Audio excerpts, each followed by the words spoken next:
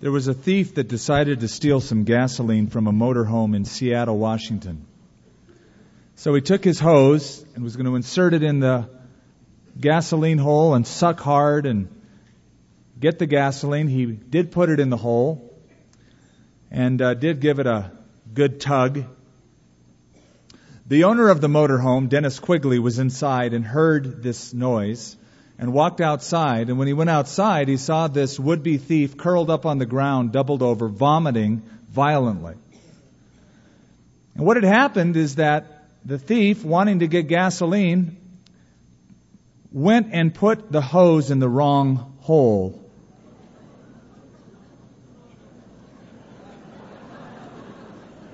And rather than a mouthful of gasoline, it was a mouthful of sewage. The police came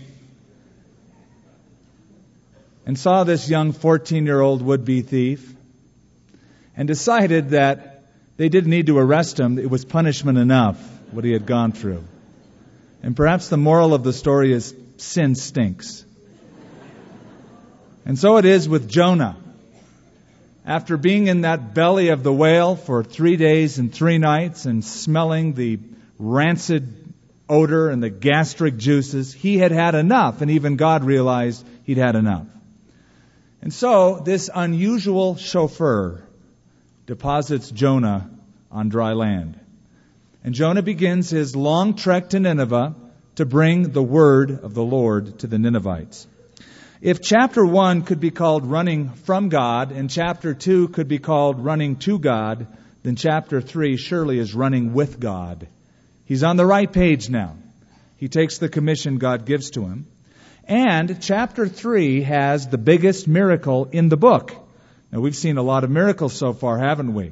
A great storm at sea, being thrown overboard and the sea is calm, being swallowed by a great fish, and then him surviving the ordeal and being vomited up on dry land. But the biggest miracle is the revival that takes place, because the entire city of Nineveh, about 600,000 plus people, all turned to God. That's the biggest miracle so far.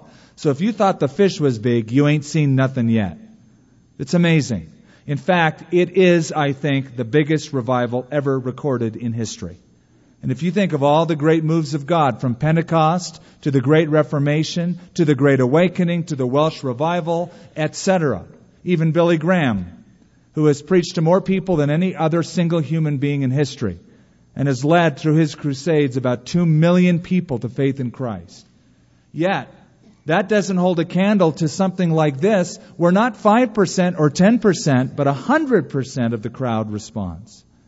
Real, amazing revival.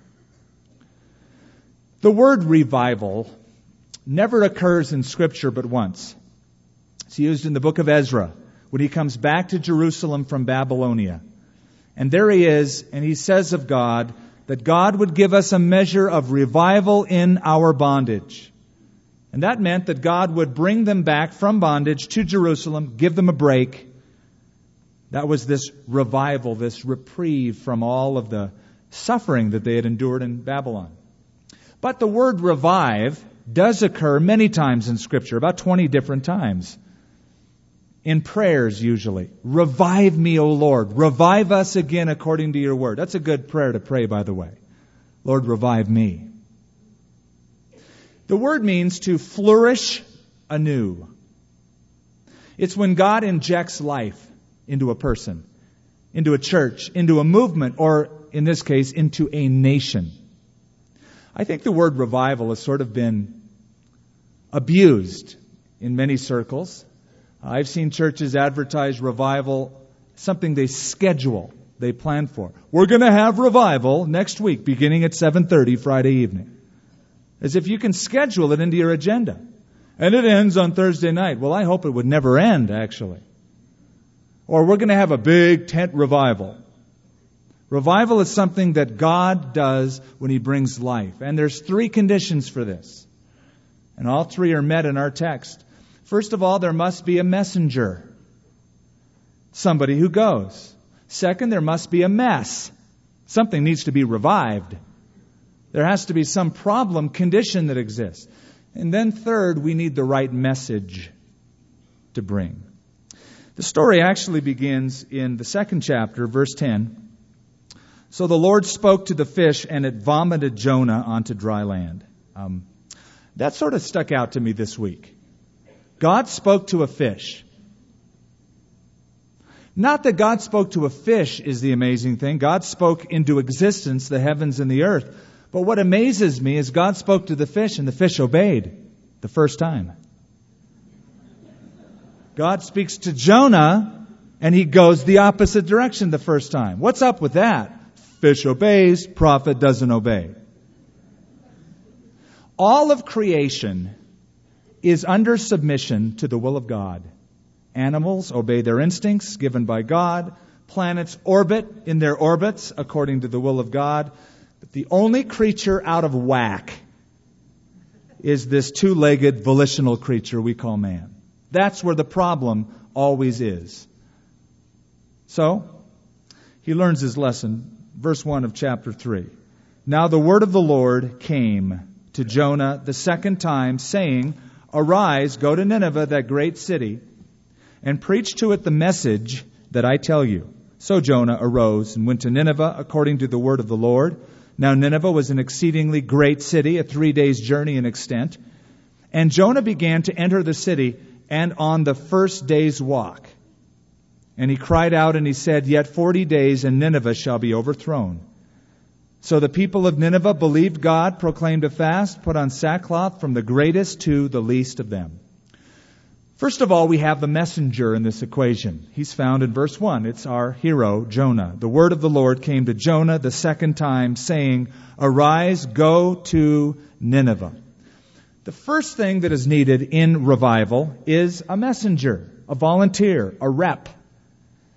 When God said in the book of Isaiah, Whom shall I send? Who will go for us? Isaiah said, Here I am, Lord, send me. Not, Here I am, Lord, but send Jeremiah. And sometimes I think we sense the call of God, but we think, yeah, here I am, Lord, but I'm very busy right now. Could you send somebody else? But it takes, first of all, a willing volunteer. Now, I have noted on many occasions that God could have used angels to get His message across. In fact, on a couple of occasions in history, He did, and in the future tribulation period, He will. Certainly angels would do a better job than we could do, right? I mean, you think of it, if all of the angels of heaven decided to appear on planet Earth, say at drive time tomorrow, 5 o'clock in the afternoon or 8 in the morning, all over the world, when people are out on the freeways or they're outside, just the angels of God to come down, hang the 2 billion watt speakers from the moon, get on the PA system and talk to man, I think you'd see massive change. And yet, God has decided to limit Himself to using men and women. That's been His method from the beginning, to use human beings. The Apostle Paul said this in Romans, How then shall they call on Him in whom they have not believed? How shall they believe in Him in whom they have not heard? How shall they hear without a preacher? How shall they preach unless they are sent? You follow the logic. Before a message can ever be believed, the message has to be heard. Before the message can be heard, somebody has to proclaim the message. Before somebody proclaims the message, there has to be someone who's willing to go. And that's where you and I come in. We are to be His reps. You might say, well, that's not my problem or my commission, Skip. You're the preacher and people like you should do the preaching. I'm not a preacher. Well, I beg to differ with you.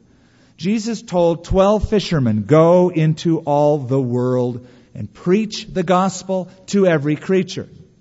These were fishermen. He didn't say go to seminary and get 4 years under your belt. And when you're really qualified, no, He said just go.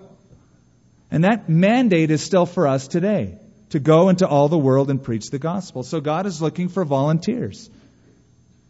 The Bible says the eyes of the Lord go to and fro throughout the entire earth, that He might show Himself strong on behalf of those whose hearts are turned toward Him. The picture is God is scanning. And somebody goes, Lord, over here, would you use me? Bingo. He's looking for somebody to use. God is not looking for methods, but He's looking for men. He's not looking for programs, but rather for people who will just say, use me. Jonah is at that place finally. And of course, the key to this whole section is God must revive Jonah before revival happens in Nineveh. Revival must happen in a child of God before we can ever expect to see it in our own culture, in our own city. And of course, it took a couple chapters and a few nights in the alimentary canal of a great fish before he was ready to go. But now he's ready, as evidenced by his prayer in chapter 2. What a difference the first time to the second time. The first time it says, the word of the Lord came to Jonah, but Jonah arose to flee. Now it says, the word of the Lord came to Jonah a second time, so Jonah arose to go to Nineveh. There's not a but, he went the other direction. There's a so, he does what God wants. I want you to notice something, however. The second commission that he gets in this chapter is exactly the same as the first commission. That is, he has to start at the very same place he would have started before. Whenever you run from God and disobey God, you don't gain any ground. You lose time. You lose ground. Did you know that it would have been about a 500-mile walk from Joppa to Nineveh? Now, I've been in a taxi cab from Amman, Jordan to Baghdad, Iraq. It took me 24 hours one way by cab. Imagine walking from Joppa to Nineveh, a little longer, 500 miles. But it was longer than that for Jonah. It wasn't just a 500-mile walk. He had to first go out in a boat, go out and go the other direction, be thrown overboard, go inside a fish gut, be vomited up, recover from all that, then start and take the 500-mile walk. It took him a lot longer. Whenever we disobey God, we accumulate heartache and frustration, never gain any ground. Always start back at the same place, ground zero. It's like in school. You don't graduate till you successfully learn the lessons in each grade. And they'll keep you there till you figure it out. Imagine taking sophomore English 10 times in a row. But once you figure it out, then you go on and you graduate. When I was younger, I wanted desperately an electric guitar so that I could be a famous rock and roll star. And I convinced my parents that if I would do some odd jobs for them, that they would buy me this electric guitar. I think it cost $40. And they decided they would. They were going to Hawaii on vacation, and they wanted me to weed the yard. I thought, okay, I'll weed the yard. Well, the yard is 1.5 acres. And I was to go out and pull them by the roots by hand. So I figured it'd take me 3 or 4 days. They were gone for a couple weeks. I had plenty of time. I went out there and I started plucking a few weeds. And it sort of dawned on me that this isn't the way to do it. This is going to take a long time. I'm not into it. We live in a modern age. There's automation. And so I went into the garage and got their lawnmower, gas-powered lawnmower, rotary, lowered the blade down to the very lowest setting so it would scrape in through the dirt. I think I ruined that lawnmower. And I went out through the yard and just chopped all those weeds below the level of the dirt. Covered it in about a half a day. It was done. Raked them up. They came home, got my guitar, was very happy, till that day or the next day, my dad noticed these little nubs coming out all over the yard. They looked like weeds, but they had been chopped off. And he asked me to come out and look at them, and I had to explain myself. And then I had to go out by hand and grab all of those little nubs by the roots and pull them out. So it took me 3 or 4 days plus the half a day. I wasted time. Jonah has wasted time, and you will waste time running from God. The good news in all of this is the gracious phrase that is used. So the word of the Lord came to Jonah the second time. That's gracious. Jonah, I'm giving you a second chance. I'm the God of the second chance. This is the gospel of the second chance. You blew it once, but I'm not going to let you go. Go to work. This is gracious because God could have, I think if I were God, I would have said, Jonah, I have a message for you. You're fired. There's a lot of other prophets out there ready, chomping at the bit, who would love this commission to go to Nineveh. I'm going to use one of them. In fact, they're better than you are. but not God. God forgives him, and God restores him to service. Very much like Peter. Remember Peter? Peter was Mr. Though all forsake you, yet not I. And yet who denied him 3 times? Peter. And he felt like such a failure. But after Jesus rose from the dead, he appeared to Peter at Galilee and said, Peter, do you love me? 3 times he asked him that because Peter denied him 3 times. He said, yeah, Lord, I love you. Jesus could have said, well, then why'd you be a creep and deny me? No, he said, Peter, feed my sheep. In other words, I'm going to use you now, after your denial. After all of that, feed my sheep. I've got a commission. I think Peter thought, really? Me? You're going to use me again? So it is with Jonah. Some people, I've heard this, you have too, they have a hard time with God. They ask questions like, how could a God of love allow evil to exist? I have a different problem. My problem is, how could God love some people that seem so evil? How could God put up with some of us? But He does. It's the great thing about Him. So before revival begins in Nineveh, revival must begin with Jonah. Before revival begins in a community or in the world, it must begin in the church.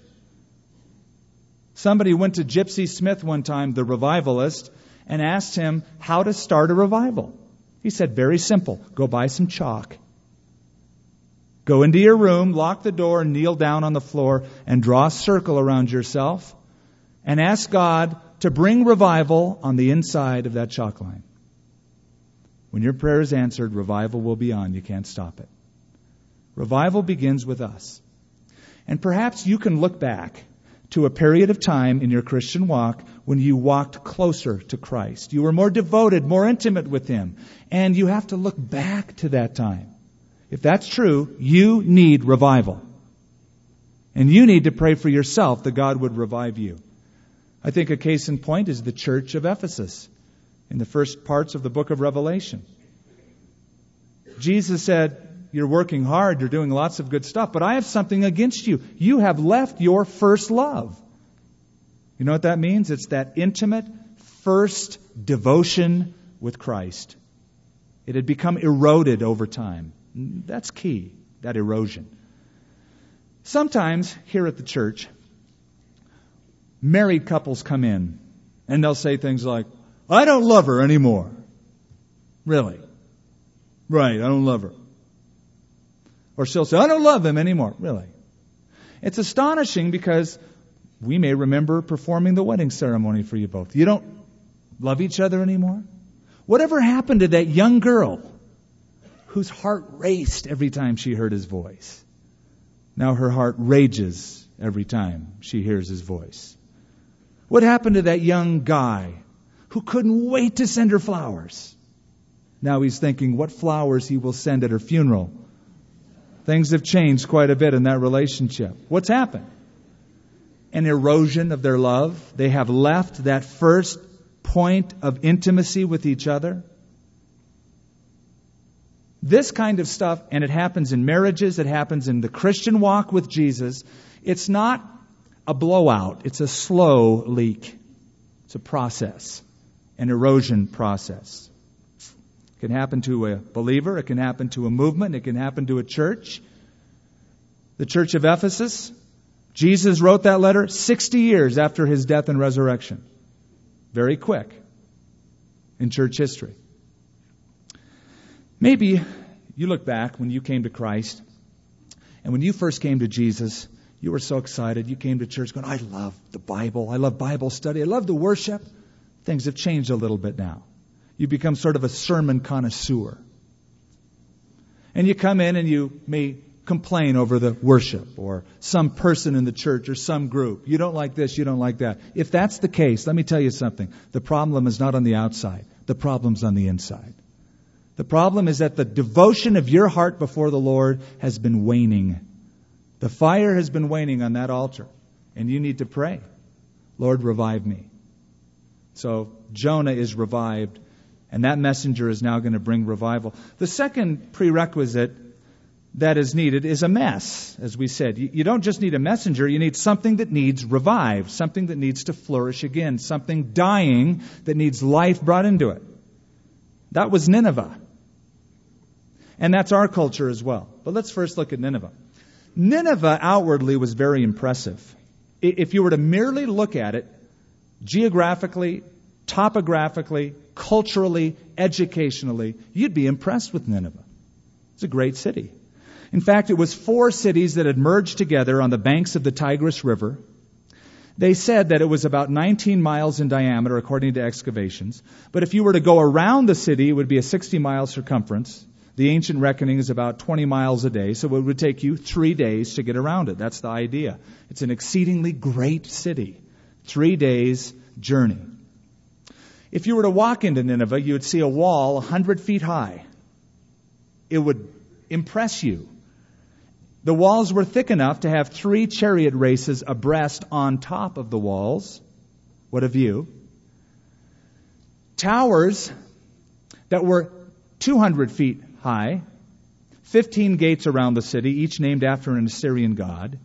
A library was found with clay tablets that speak about history and religion, culture, mathematics, science, etc. A sizable population. If we judge from chapter 4, verse 11, where God notes that there's 120,000 infants, or toddlers at least, and infants, that there was probably upwards of 600,000 people in Nineveh. Impressive, big, educated, but it was a mess at the same time. If you look back in chapter 1, verse 2, God mentions their brutality, their wickedness. He says, "Cry out against it, for their wickedness has come up before me." Some of the rulers would do things like tearing the lips off of their victims, cutting the hands off of their victims, flaying them while still alive, till they would roast to death, cutting their heads off, and when the skulls would dry, they'd make piles of them.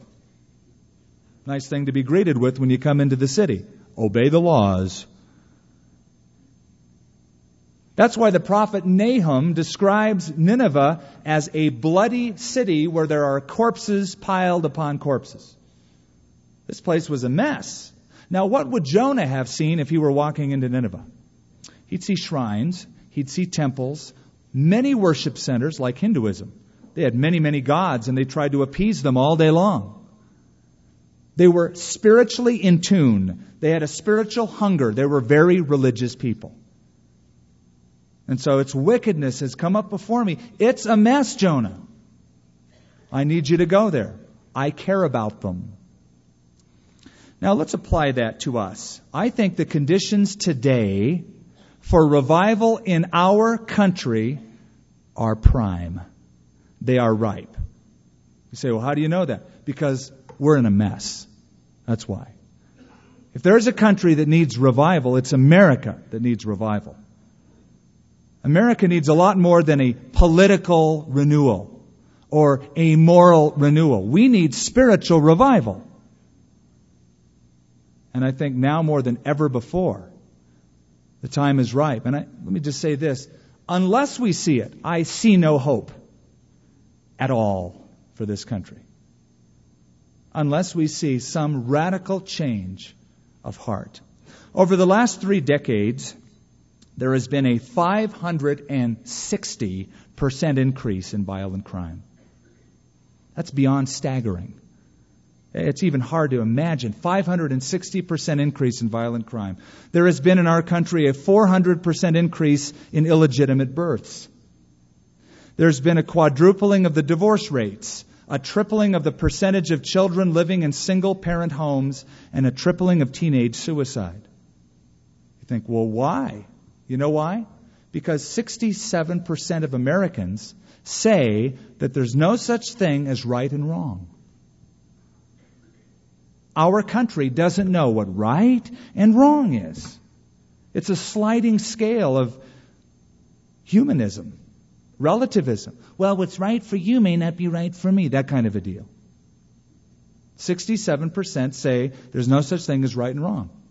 And you look at our schools. You can pass out condoms in the school, but you can't put up the 10 Commandments. You can engage in almost any activity in school except one. You can't pray.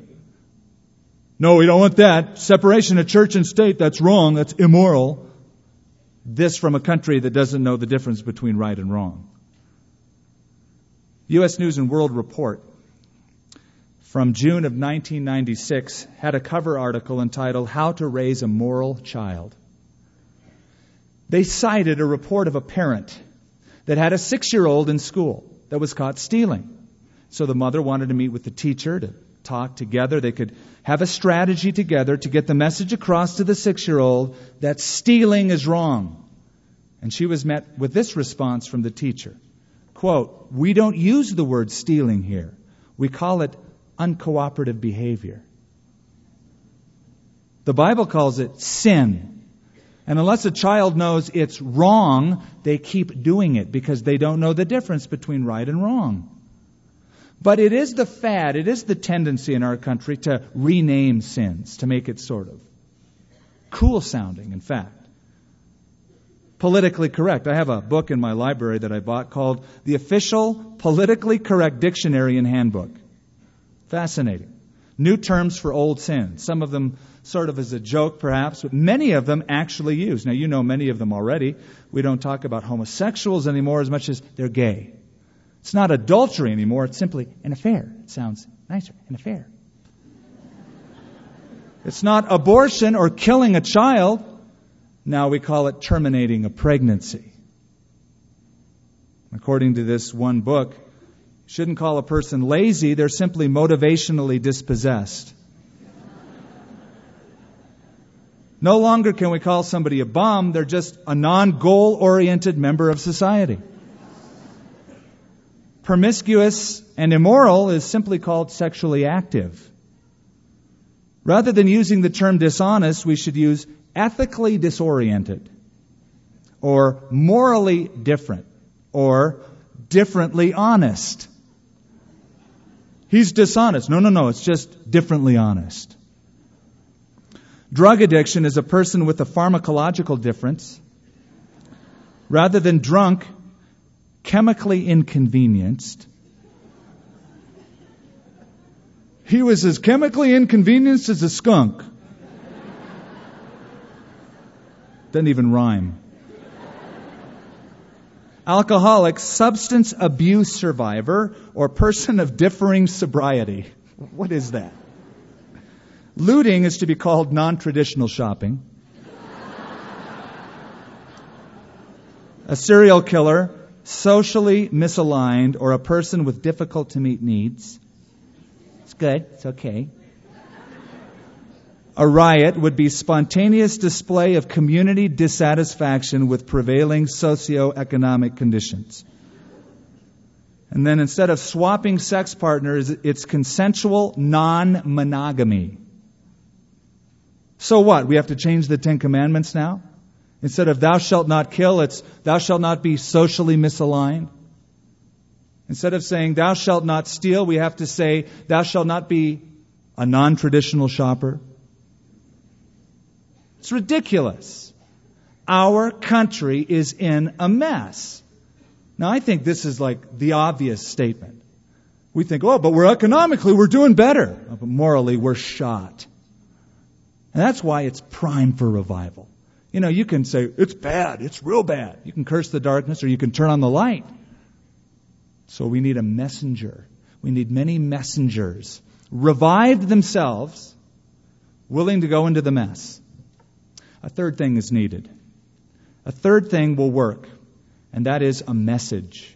You need the right message. Look at verse 4.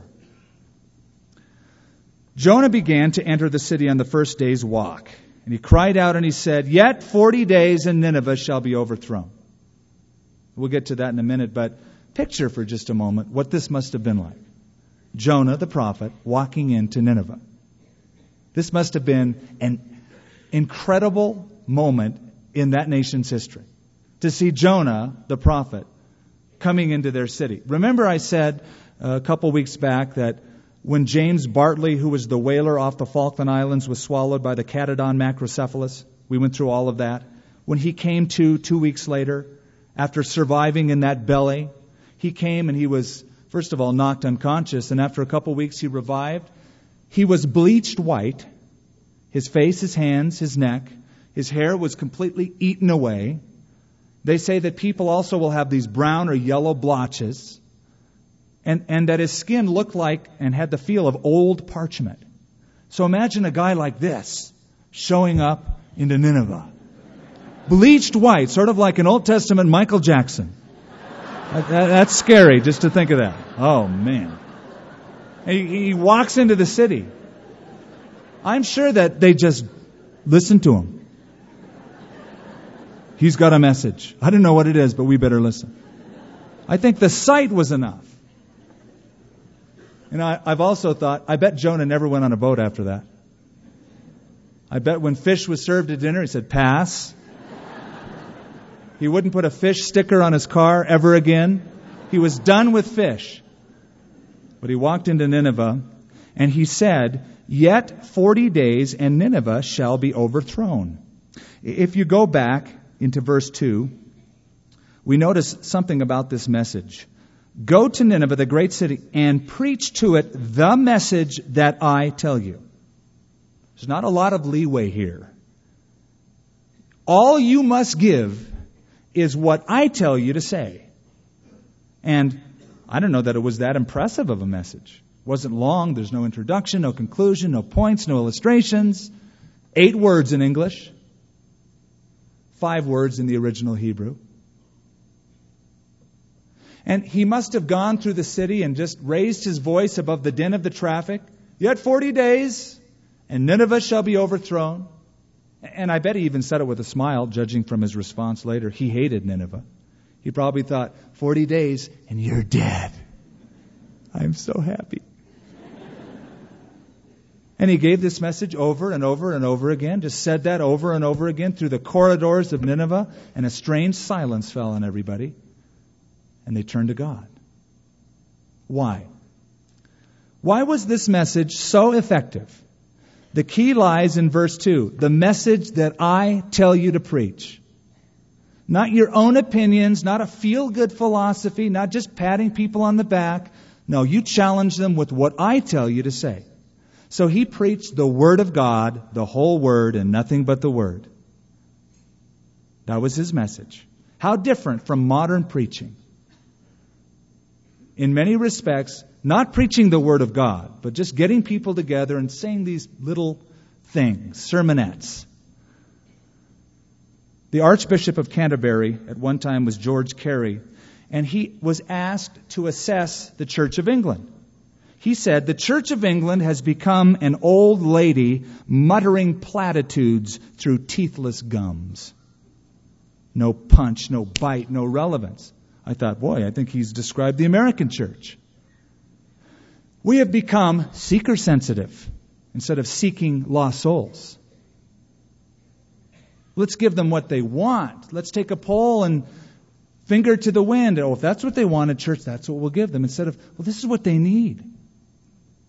Now, how do we get to that point in American church history? Well, simply, the church follows the trends of the world. The world finds out whatever they want, will tailor-make it, and the program will tailor-make the store around their felt needs. If you were to poll America, in fact it was done, 61% of Americans, 3 out of 5, said the main purpose of life is enjoyment and personal fulfillment. I'm here to be happy. 50% of the born-again Christians, quote-unquote, that were polled, said the main purpose of life is enjoyment and personal fulfillment. So you've got a world mirroring the church. God exists in my life to make me happy. No, He doesn't. He wants to make you holy. Well, that's not what I want, but it's what you need. And in trying to be like the world, the church has lost much of its message. Instead of feeding the sheep, we're entertaining the goats. What would happen if pulpits, if denominations, if churches, if preachers would preach to their Nineveh, their community, just what the Word of God says? Just the message of the Bible. I'll tell you what would happen. Revival would happen, I think.